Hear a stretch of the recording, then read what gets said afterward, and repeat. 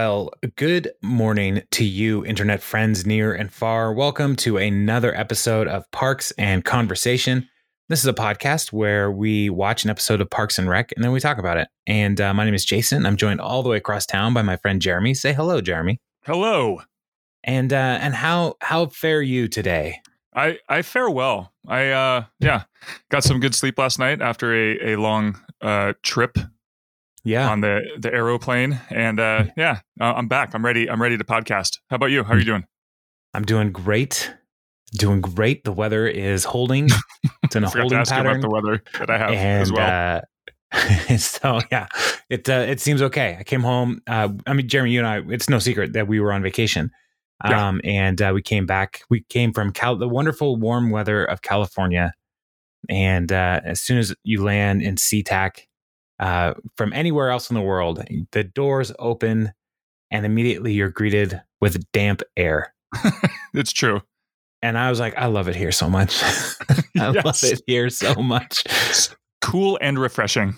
Oh, yeah, it was great. And it seemed like 75% less vape smoke right out of the airport, which was nice. It's the last several times that I traveled, it seemed like there were so many people jonesing for a drag off their dragon stick that by the time they got right to the door, they just couldn't help themselves. They had to fire up the vape.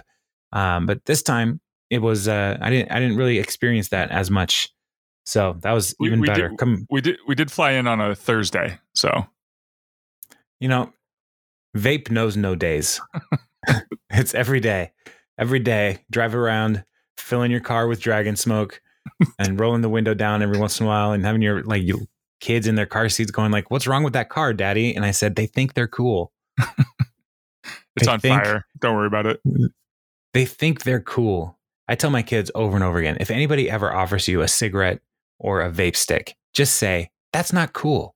And my kids are so much more well adjusted than I am or was at their age. And they're like, we know, Dad. I look at it and I also think that's not cool.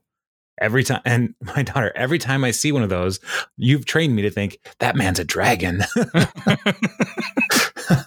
So, yeah, but that's neither here nor there. Because today we need to talk about the season 4, episode 14.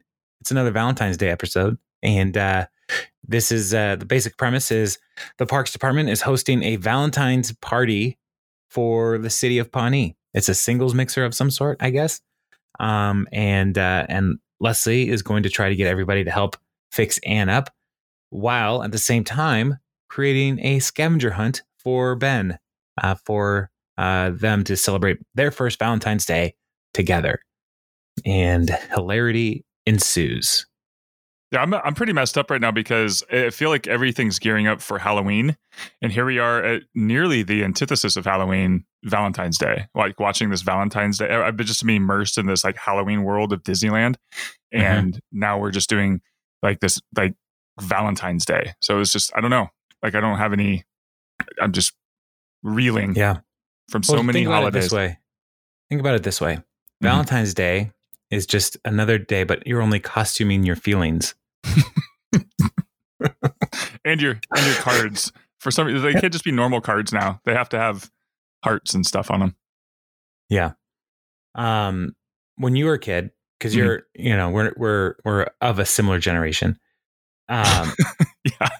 We when did you in elementary school? Did you guys do the Valentine's Day party?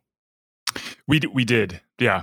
We had the shoe. We had to decorate your shoebox, and then you got your cards put in. Yeah. And were you forced to give everybody a Valentine's card, or could you choose? Forced. You were pretty much forced to, but some people, they went above and beyond for those that they liked a little bit more. Right. Yeah. I had enough cards for everybody. I didn't give them to everybody. Wow. I was like, well, I don't really like Ben. and I don't want him to think I like him this way. So no, Ben, I mean, we sit by each other all the time, but no, I'm not going to give you a Valentine's Day card.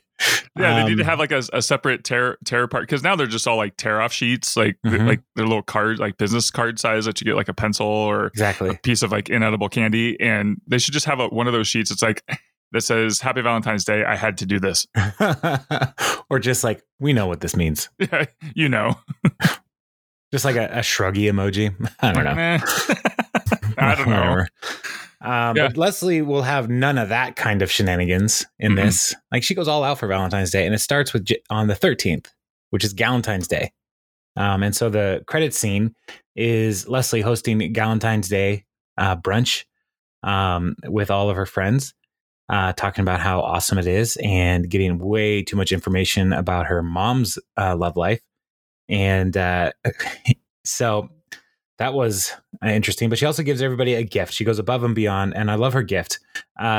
She gives gift certificates for facials and also a needlepoint pillow with your face on it and a headline from a newspaper on the day you were born. And her mom says, Joseph Stalin dies. That's right, Mom. And you replaced him. Which is a great, great joke. Not in terms of genocide, just as, being on Earth. So, and then she talks about what Valentine's Day is to her. And then she's like, this should be a national holiday. And then she promptly emails Congress. Hello, Congress. And then starts writing an email about how this should be a national holiday. It's Leslie again. Yeah. Dear Congress, it's Leslie again.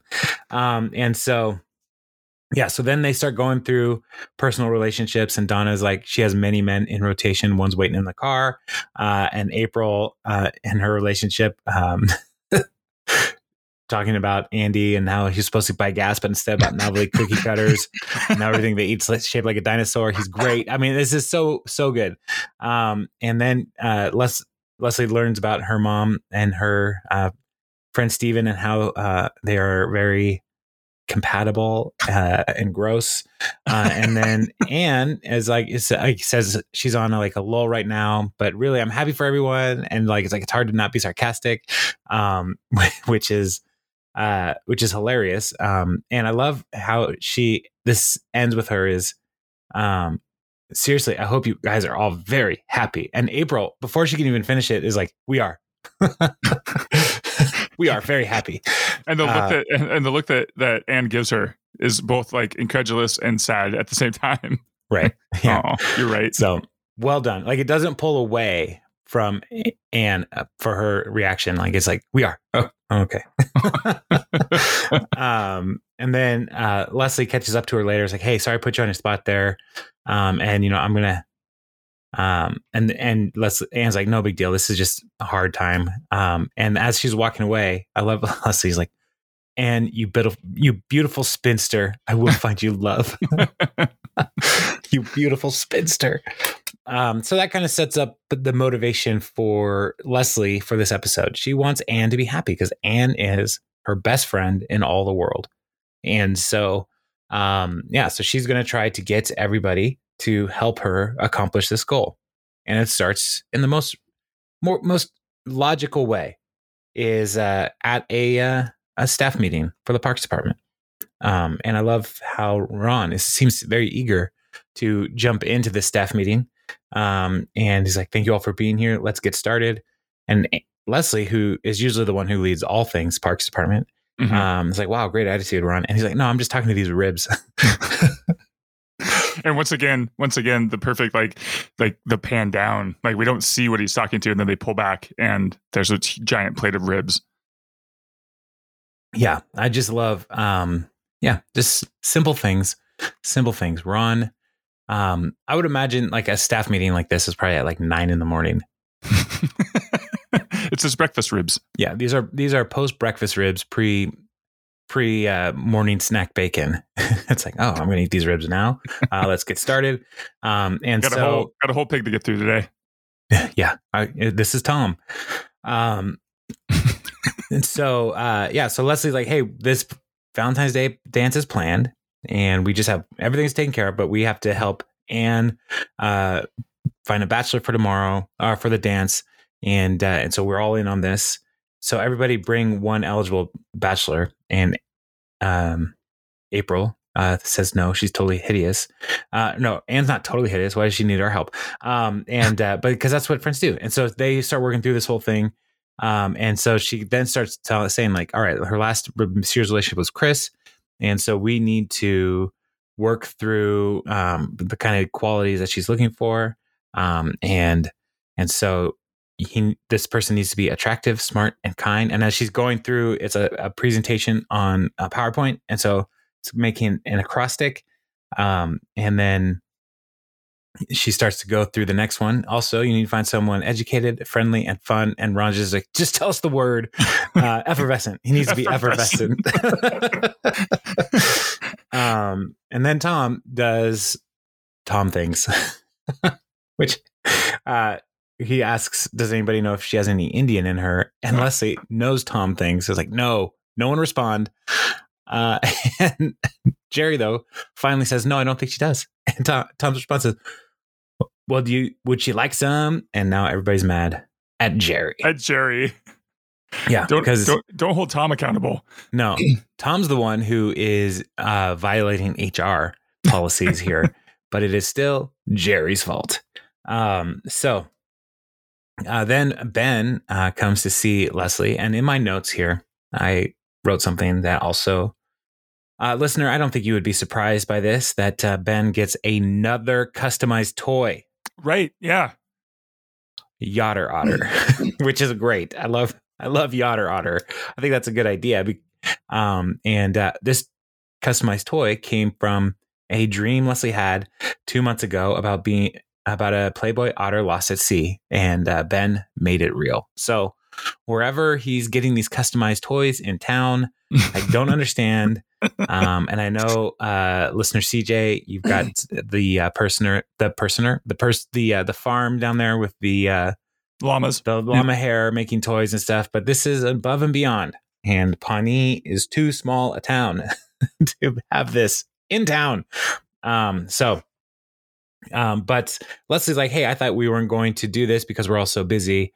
But of course, Leslie already had a plan. And so she made a gift for Ben, and Ben's first instinct is this a bomb? But no, it's a cryptex, like in the Da Vinci Code. And so it's a whole bunch of puzzles that are going to lead to a scavenger hunt to some place for them to meet at 9 p.m. I love that it was because it was the first movie that they saw on Stars. Not the first movie they saw, but the first movie they saw on Stars. Yeah, which is, as we will come to see, Leslie tracks all kinds of anniversaries and special occasions, which will be a problem later. But Ben and Anne will fix that. They'll solve it. And so Leslie is sending Ben on a quest to solve all of these puzzles. And so let's follow that plot line, and then we'll come back to the main plot line. Okay. Sound good? Sounds good. All right. So Andy runs into Ben in the hallway, and Andy right away is like, oh, wow, cryptex. Can I have it? Can I have it? Andy is a 4-year-old child. Yeah. And Ben is like, no, how do you know what it is? And Andy's response is just, I know what things are. Can we just say, like, that jacket? I don't know. I have nothing to say, but just that it's just this big blue and white, like, ski jacket or something that I've never seen him in before. And I don't know why. It just made an impression. And is this a jacket that you would like? No. Why was he wearing it? What was going on? It's February. It's cold. I guess. I don't know. They've never really dressed for the occasion in the past, I feel. I don't know, maybe. Yeah, I don't know. Maybe the halls are particularly cold because that's where he runs into them. So, but I know what things are.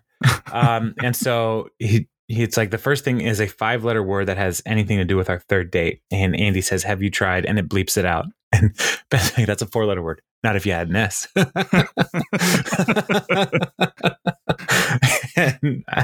And then Andy's like, well, you're the second smartest person I know, so let's go to the first smartest person. And they go to Ron and goes through this whole thing. And Ron also suggests the same word. And Ben's like, why is everybody's first suggestion? And Andy's response is, just smart people. Just smart. Yeah. Then Ron's like, yeah, I think I can help you. And he just breaks it open, like grabs a hammer, smashes it. And then Andy grabs it to unroll it because he, again, is a 4-year-old. It's like, this is me. Everything's about me. And so Andy reads the clue. The murals with this heart you see, look to the first, and there your next clue will be. And Ron, right away, the first letter of the name of each mural with a heart on will spell out the clue or something. So Ron is, he seems annoyed but helpful with this whole situation. And so he says, let's go check out the murals. And so on they go to check out the murals. And they all come back, and we have a list of murals that Andy brings. And so the first ones, the ones from the hallway Andy checked out, are Cornfield Slaughter, Lament of the Buffalo, Needless Slaughter, Slaughter Gone Wrong, Eating the Reverend, It's Raining Blood, and Death Everywhere. So that's the violent hall, the hall of violence. So much slaughter. And so Ben is like, thank you, I think I got it here. And he's trying to send him off away. And Andy is like, no, April hates Valentine's and brunch and outside and smiling. She's weird. And then Ron, though, figures out the whole thing with all the first letters of all the different murals. And it says, no food diner, clue 3 at JJ's Diner, which leads to the question, how many clues are there? Dun, dun, dun. So, and then next we see them. They're at JJ's Diner. And Ben quickly discerns that the only food finder is the best food of all for Leslie is whipped cream. And so they're going to check all the whipped cream cans. Andy just grabs one from off the table and starts spraying it, like seeing if it'll come out of the thing. But Ben then goes and Jurassic Parks it and unscrews the bottom. And there it is. There's the clue.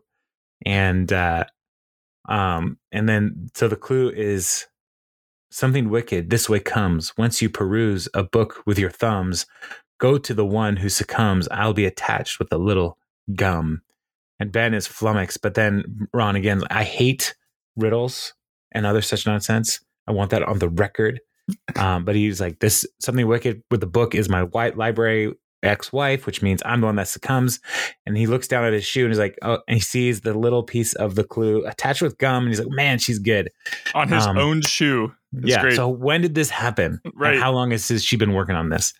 And so the clue then is follow me to the sheltered snow. Only 22 clues left to go. And so they decide that there's no way they're going to get 25 clues figured out. So they need to split up and hope that they just figure it out in time. And so somehow in a deleted scene, they look at all of the different places that they have been, I would imagine. But they split up to cover more ground. And then we see Ben goes to the Snow Globe Museum, which was the exact clue that this one was given. And we see there Martin Starr working as the curator of the Snow Globe Museum. Martin Starr was a co-star with Adam Scott in the show Party Down. And Martin Starr is hilarious. Yeah. And somebody comes up to him and I want this show. Martin Starr in a snow globe shop in a snow globe museum. Yes. Yeah. Because they come up, first of all, why would there be a snow globe museum? It's Pawnee. Who is funding it? They make toys. You think custom toys? The Snow Globe Museum has a custom toy business to fund their true passion, snow globes. No, I'm just saying any town that has a toy making shop, a custom toy making shop, can have a snow globe museum. Okay. Yeah. Is that in the Constitution? Pawnees, yes. Got it. All right. And so, but this person comes up to Martin Starr and is holding a snow globe. Is my brain candy? My brain Canon. Cannon. I am also recovering from vacation.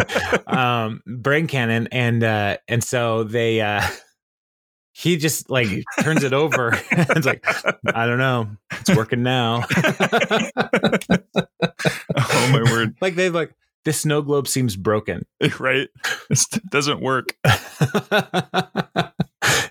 So, he's such a funny guy, man. And once again, here's another MCU.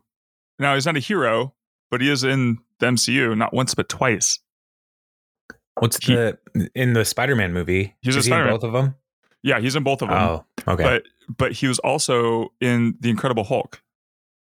He was a computer nerd. Oh, interesting. So he went from computer nerd to teaching at a like science advanced education high school. Yeah, and I think that's why they allowed him just to continue in the MCU, because that's probably what he ended up becoming later in life. Mm-hmm. Yeah, so it makes sense. I'm for it. All right, I'm glad we solved that riddle. Yep. So Ben comes in and is like, "Hey, first is like, how's it going?" And Martin's response, "It's Valentine's Day and I'm working the late shift at a snow globe museum, so I'm right where I want to be." And then he's like, "Hey, my girlfriend left a clue here." He's like, "Yeah, okay, you're Ben. She said you'd be here by noon, so you're not doing so good." And so I'm supposed to tell you it's under one of the snow globes, but which one? Ooh, and Ben starts shaking all the globes like, "I don't know. Nope. You really suck at this." And then he finally finds it. And he's like, "I found it." And Martin is like, "Wait, no, that might be from the other scavenger hunt." So, which seems like, I think he's lying. I don't think there were multiple scavenger hunts. So, so Ben found a clue, and then Ron goes to the Bulge, the Pawnee's gay bar, which is also close to Ron's house, and walks in. It's like, I believe Leslie may have left some kind of scavenger hunt clue here, and the bartender's like, "Got it." And all the dudes at the bar are scouting out Ron, and he just looks at him and is like, "Gentlemen," and he gets the clue. He's like, "Enjoy your evening." And then Andy is trying to solve it as well, and he sees the clue inside of a a case with a raccoon in it, which it says, it always says break glass in case of an emergency. And he's got this crowbar, and then he's about to smash it, and he's like, "Wait a second!" And he looks behind, he can reach it, and he grabs the clue, and then he just drops the crowbar on top of it and breaks the glass anyway. So, yeah, so they're classic doing great. Andy. Yeah, I would also like an episode that just goes through and Ron continues to work all the clues. Yes, I would be on board with that. And so they come back together, and Ben is like, "I got 9, 3, and 4. And Ron says, "I got 11, 12, 13, 14, 15, 16, 17, 18, and 19. I got lucky." And then a talking head, "And I love riddles." And Andy found some clues and this weird stick. It might be a clue. Nope. But he only found clue 8 and 22. So he anyway, he was literally just looking randomly and found 8 and 22. Didn't even try to solve 8 or 22. He just, I found these. And a stick that's interesting. Like, this is cool. Might be something. No. So Ron is then they're sitting together. He's like, "We failed. If I just had a little bit more time." And Ben is concerned, like, "She's waiting for me somewhere and I'm going to be a failure." And I love Ron's rationale here, because Leslie loves romance, but she also loves being right. Is there something that you used to disagree on, but you've since come around to her way of thinking? And Ron is a genius, and Ben goes off to this place. The reaction shot of Ron as he just kind of closes his eyes and slowly nods, like, "Yes, I am a genius." Yes. I have figured it out. So we'll come back to Ben and Leslie's reunion in a moment, because the other side of this story is the Valentine's Day party that the Parks Department is throwing for the people. and everybody's got their stuff figured out. Oh no, I did something. I'm sorry. I don't worry about it, everybody. I fixed it. So Tom goes to Chris because everything's coming together, but he's got an idea for a DJ. But Chris is very sad, and so Tom sees this. He's like, "Hey, you still thinking about that?" And Chris's response is, "Millicent Gergich has literally torn my heart from my body and replaced it with a thick slab of sadness. I may never smile again." And Tom like takes a beat and is like, "Cool." So I found a DJ for the dance, and his name is DJ Blunts. And Chris is like, "No, this is his advertising is inappropriate." And then Chris volunteers because he has nothing else to do. He has no other plans for Valentine's Day because I am completely alone. And again, Tom's like, "All right, I'll see you later." Just walks out. Tommy need a mango. So Chris has volunteered to be the DJ for the Valentine's Day party, which can't be a good idea. And so we get to the party, and he's set up his DJ booth, and he greets everybody. And I'm just going to read his greeting. "Happy Valentine's Day, Pawnee. For me, it is not happy. But don't let my sadness diminish your night. Anyway, life is fleeting." And then he plays for most of the night some of the discordant, saddest music I have ever heard. So, I saw IMDb. Somebody had put I Shazammed the music that he was playing, and I came up with Kangso by Tashi Lumpo Monastery. It's basically Tibetan monk chanting. Yeah, it's good stuff. So Jerry comes into the party and runs into Leslie. Like, "Leslie, I found a date for Anne," and he put an ad on Craigslist: "Man seeking man for a night of casual fun." And Rico, he responded right away. And Tom and Leslie both point out to Jerry that he hired a male escort, and Jerry's like, "Oh no, I did." So now that's Jerry's problem to solve. Please get your gigolo out of here. And then April brought a bachelor as well, and she brought Oren. To which Leslie responds, "Anne is not some weird morose mummy. Offense intended, Oren. Let this be a wake up call about the way you present yourself to the world." So Leslie is still frustrated and trying to figure things out. But then Anne shows up and like, "Hey, you're here. We're just talking about you." So Anne can't think of a more depressing place to be, but Leslie then gives an example of a more depressing place to be. And I was watching this episode with my children this morning, and so Leslie's example made them laugh out loud. So what about a wedding where you used to go out with the groom and you're the only one there without a date, so the bride makes you dance to Single Ladies by yourself? Oh, did that happen to you? Maybe. Let's get you a drink. Mean. All the single ladies, just one. Yeah, just you. And then Anne notes that the music seems about right. So so then Leslie goes to a talking head and she's like, "Everybody is taken." She goes through the list of guys she knows who are taken. But then she looks at her phone and it says P Hut. Oh, that's Pizza Hut. So she calls Pizza Hut to ask how cute that person is. Which not great strategy. Having worked at a pizza place, I would advise against that. And then Leslie brings over her friend Alex, who turns out to be a lawyer that gives campaign advice. And Leslie just sets them up and takes off. "You two hit it off now," and then leaves. And then Tom tries to get the music changed. And he points out, "This music sounds like the end of a movie about a monk who killed himself." And Chris responds, "It is." And then Tom says, "Why don't you rebound?" And he points out nobody compares to Millicent except maybe Jerry, because they share 50% of the same DNA. And then he looks longingly at Jerry. And the camera pans over to Jerry, noticing Chris yearning for him. And he freaks out. He's like, "What's happening?" And Tom's like, "Stop staring at Jerry." Leslie brings another dude over to meet Anne, Jeff. And Jeff says, well, you didn't tell me that your friend was so beautiful. And then he goes on to say, not as beautiful as my sister, but you know, the law. But no, Jeff. And that ended that. So Leslie's like, how am I supposed to help Anne find the love of her life when this sounds like a funeral in here? And so she goes to try to help talk to Chris and try to get things moving, change the music up.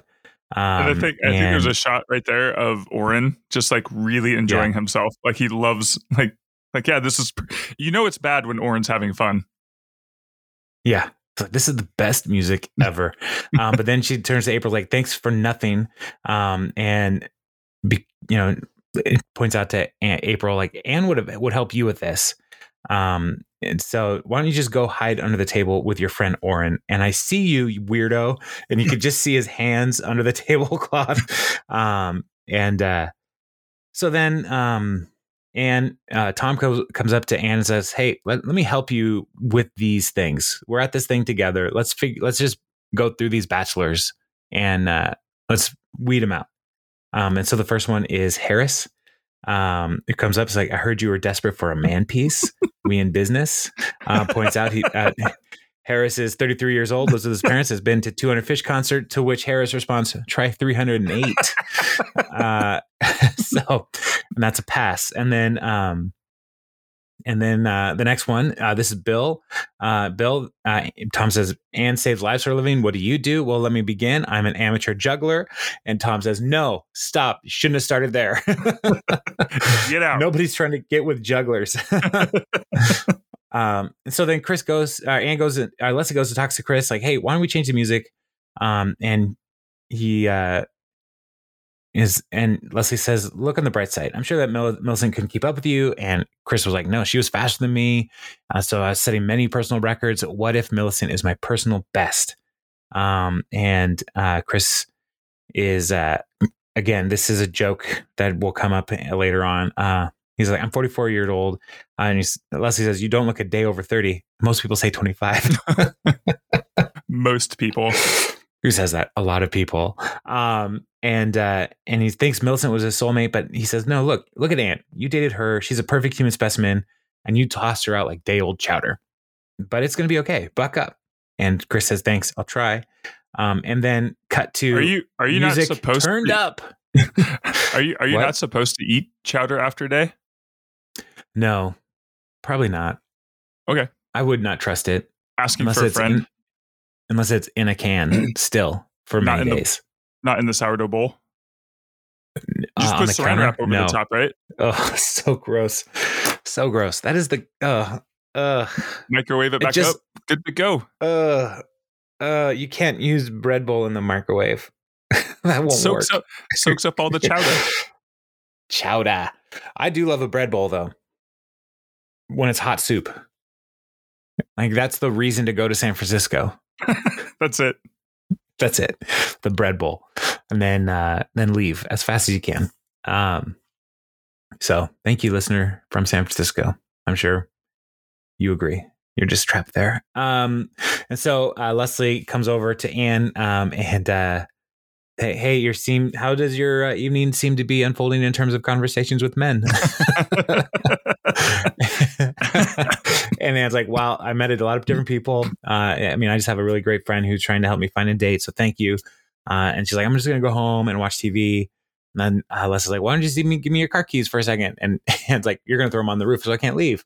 And she's like, no, I really do want to go. And so she's going to go. And Leslie feels bad. So she's like, I'm going to take Anne for a drink. Party's all taken care of. They don't need me here anymore. So I'm going to go. And then she sees Anne in her car putting on makeup using the emergency mini curling iron that she gave her. She's going on a date. And April comes up to her at the same time. Like, hey, you don't know what's going on. Just let her be. And Leslie, why does she keep this from me? Because it's someone she can't be dating. And then she comes to the realization that she hasn't seen Chris in a while. The music is better. And so she assumes that Anne is going to go meet Chris. And April is trying to keep her from doing that, tells her to leave her alone. It's none of your business. But Leslie's all amped up because her whole life was turned upside down because of Chris's rule that she can't date a superior in the parks department, in the government. And now Chris is going to date April or Anne, and now they can't let this happen. That's not fair. It's like, I will let it. Yeah, it's not fair. It's like, I will let it go for now. But she just goes to the little Sebastian Memorial, which is where the last clue would have led Ben had they found the last clue, because they did not find clue 25. And Leslie says, at first you did not understand what made this tiny horse so special, but now you love him more than I do. And Ben's response, yep, I miss him every day. And looks right at the camera like, nope. Yeah. And so still don't get it. Yeah. And so Ben is like, are you ready for your first ever Valentine's dinner? And Leslie's like, yes, but first I have to tell you something. Chris and Anne are on a secret date, which is crazy because he's our boss. That's what we were in and we were put on trial for. I know I'm not supposed to care, but let's just go have a romantic dinner. To which Ben responds, no, we have to catch them in the act right now. Screw romantic dinners. Let's go rub their faces in it. So they go to the restaurant that Leslie followed Anne to, and they try to sneak up to the window, and they look in, and they see that. Leslie's like, I cannot wait to see the look on Chris's remarkably youthful face when we march in there and confront him. So that was the come back to the 25 joke. And then they look and they see it's not Chris coming to meet Anne. It's Tom. What? And then this is exactly when April manages to show up as well, and tells them that she's the one who set them up, because we get a flash cut back to the dinner and April asking, like, what exactly are you looking for? Why not Tom? He's the only one who's made you smile all evening. Mm-hmm. And she says, look, he's a good guy. He'll take care of you. All that dumb swagger is just a show. He's sweet. And so, yeah, just see what would unfold. And cuts back to Ben, and his response is, man, I need to wrap my head around this. And April is like, look, he's at least kind of cool. And in this small town, he's semi-cool. And Leslie takes all of this whole thing together and says, you tried to make Anne happy for Valentine's Day. And April is grossed out by this and starts to leave. And Leslie's like parting words are, you're a very nice person. So, yeah. So they see them together having a drink. And again, Leslie's like, I do not understand this. This really confuses me. And Ben's like, well, you do love them both. Yeah, I love passionate speakers and Italian men. And Ben looks at her like, or it doesn't mean I love Mussolini. And Ben looks at her like, you love Italian men? And not as much as Irish, Scottish, white, whatever you are. Whatever. This is the weirdest Valentine's Day ever.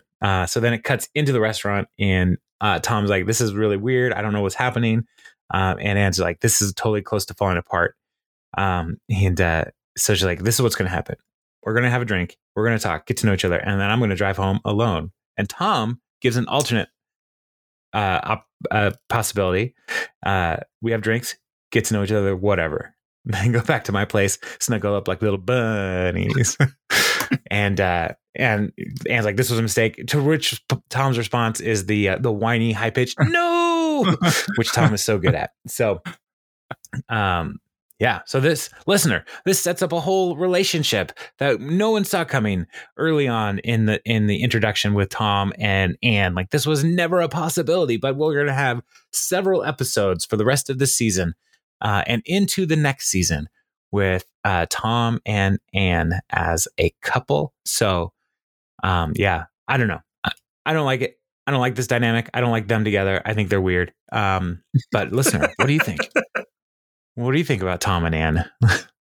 Do you think he's semi-cool? Just let them be happy, Jason. I can't. Speaking of letting people be happy, the credit scene, Ron comes to Leslie and is like, listen, thanks to your annoying prying last year, I'm sure you remember my birthday's coming up. And Leslie's like, I know you don't hate parties. Correct. And you know that wild goose chase you sent Ben on for Valentine's Day? I also do not want that. And I was like, yeah, absolutely. I understand. No solving riddles of clues, each more intricate than the last. You understand what I'm saying? And yeah, I got it. And then it cuts away. And then you just hear and then Ron at the window meekly going, I do want that. Please do that for me. He's halfway hidden behind the door frame. Like you can't even see his whole face. Like scratching at the doorpost. Right. And then it just cuts to Leslie just looking at the camera, just like nodding, like, yeah, I know. Yep. Yeah.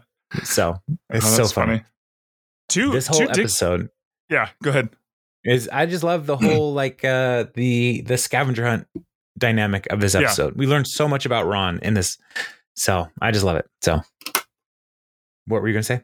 Oh, I was just going to say, we got Mussolini and a Stalin reference in the same episode. Oh, yeah. Good point. Just throwing that out there. I don't know. Yeah. Huh. Do you like scavenger? Are you a scavenger hunt guy? For that. Yeah. I don't really know. Like sometimes, but I don't want I don't know. I'd like to be told what to look for without the clue part. Yeah, like just say like I like a scavenger hunt. Like go find an get ostrich a picture. Egg. Yeah, like that. That's already hard enough. So don't make me guess. Like it's a bird that could be 6 feet tall and it can't fly. I'm like, come on, that's a couple, right? Big There's bird, ostrich. Yeah. I can't go all the way to Sesame Street. Waze doesn't give me the directions. That's why it's literally in the song. To look up. Can you tell me how to get to Sesame Street? Because nobody knows. Nobody knows. Are those people trapped there then? I think so. Oh my word, that's intense. It's Brigadoon. That would be. This is a much more intense children's show than I thought. That's a bad episode of the Twilight Zone. All these kids are trapped in Sesame Street. Yeah, it's a Scarlet Witch situation. Oh my gosh, yes, it's the original. Oh man, it's the original WandaVision, and they're trying to teach these kids stuff. Like, I know you're never going to go to school again. Right. Let me teach you the difference between near and far. Because you're never going to get far. Because you're stuck here forever. Also, every time you throw garbage away, Oscar gets more power. It just gets stronger. So don't waste. Eat your vegetables. Wow. All right. This is going to make me totally watch Sesame Street with new eyes now. Gotta go back and watch them all. What if Oscar and Maria are stuck here? And what's Grover's deal? Where did he come from? Who makes the helmets there? Who's the armorer in Sesame Street? And then is there a Squid Game mentality where maybe they have to fight their way out eventually? They just haven't unlocked that yet. Right. But yeah, that's going to be in the sequel. Have any of the Muppets from Sesame Street ever died? Have they ever disappeared and not been explained? Not that I know of, but I can look into that. Okay, let me know. Get back to me next week. I will. Next week, as we listen, oh, by the way, this one got 8.2 on IMDb out of 18. Getting back to the point? What? Oh, getting back to the point. Out of nearly 1,900 reviews, and last week's was 8.7 at nearly 2,000 reviews. So next week, Dave returns and he gets an 8.0 at 1,800 reviews. So kind of, yeah, I don't know. I like this one a lot more than last week. So yeah, agreed. I agree with that. The external reviews, I don't know. IMDb, you're really letting me down. You change everything. I know I say this every time. It's so dumb. So all right. The layout. Yeah. Yeah. Cool. Well, listener, tell us what you think about IMDb, and also let us know what you think about Anne's dating choices. Yeah. Talk to us, listener. Email at parksandconversation@gmail.com. And we look forward to hearing from you. Until next time, Bye, I guess. Bye.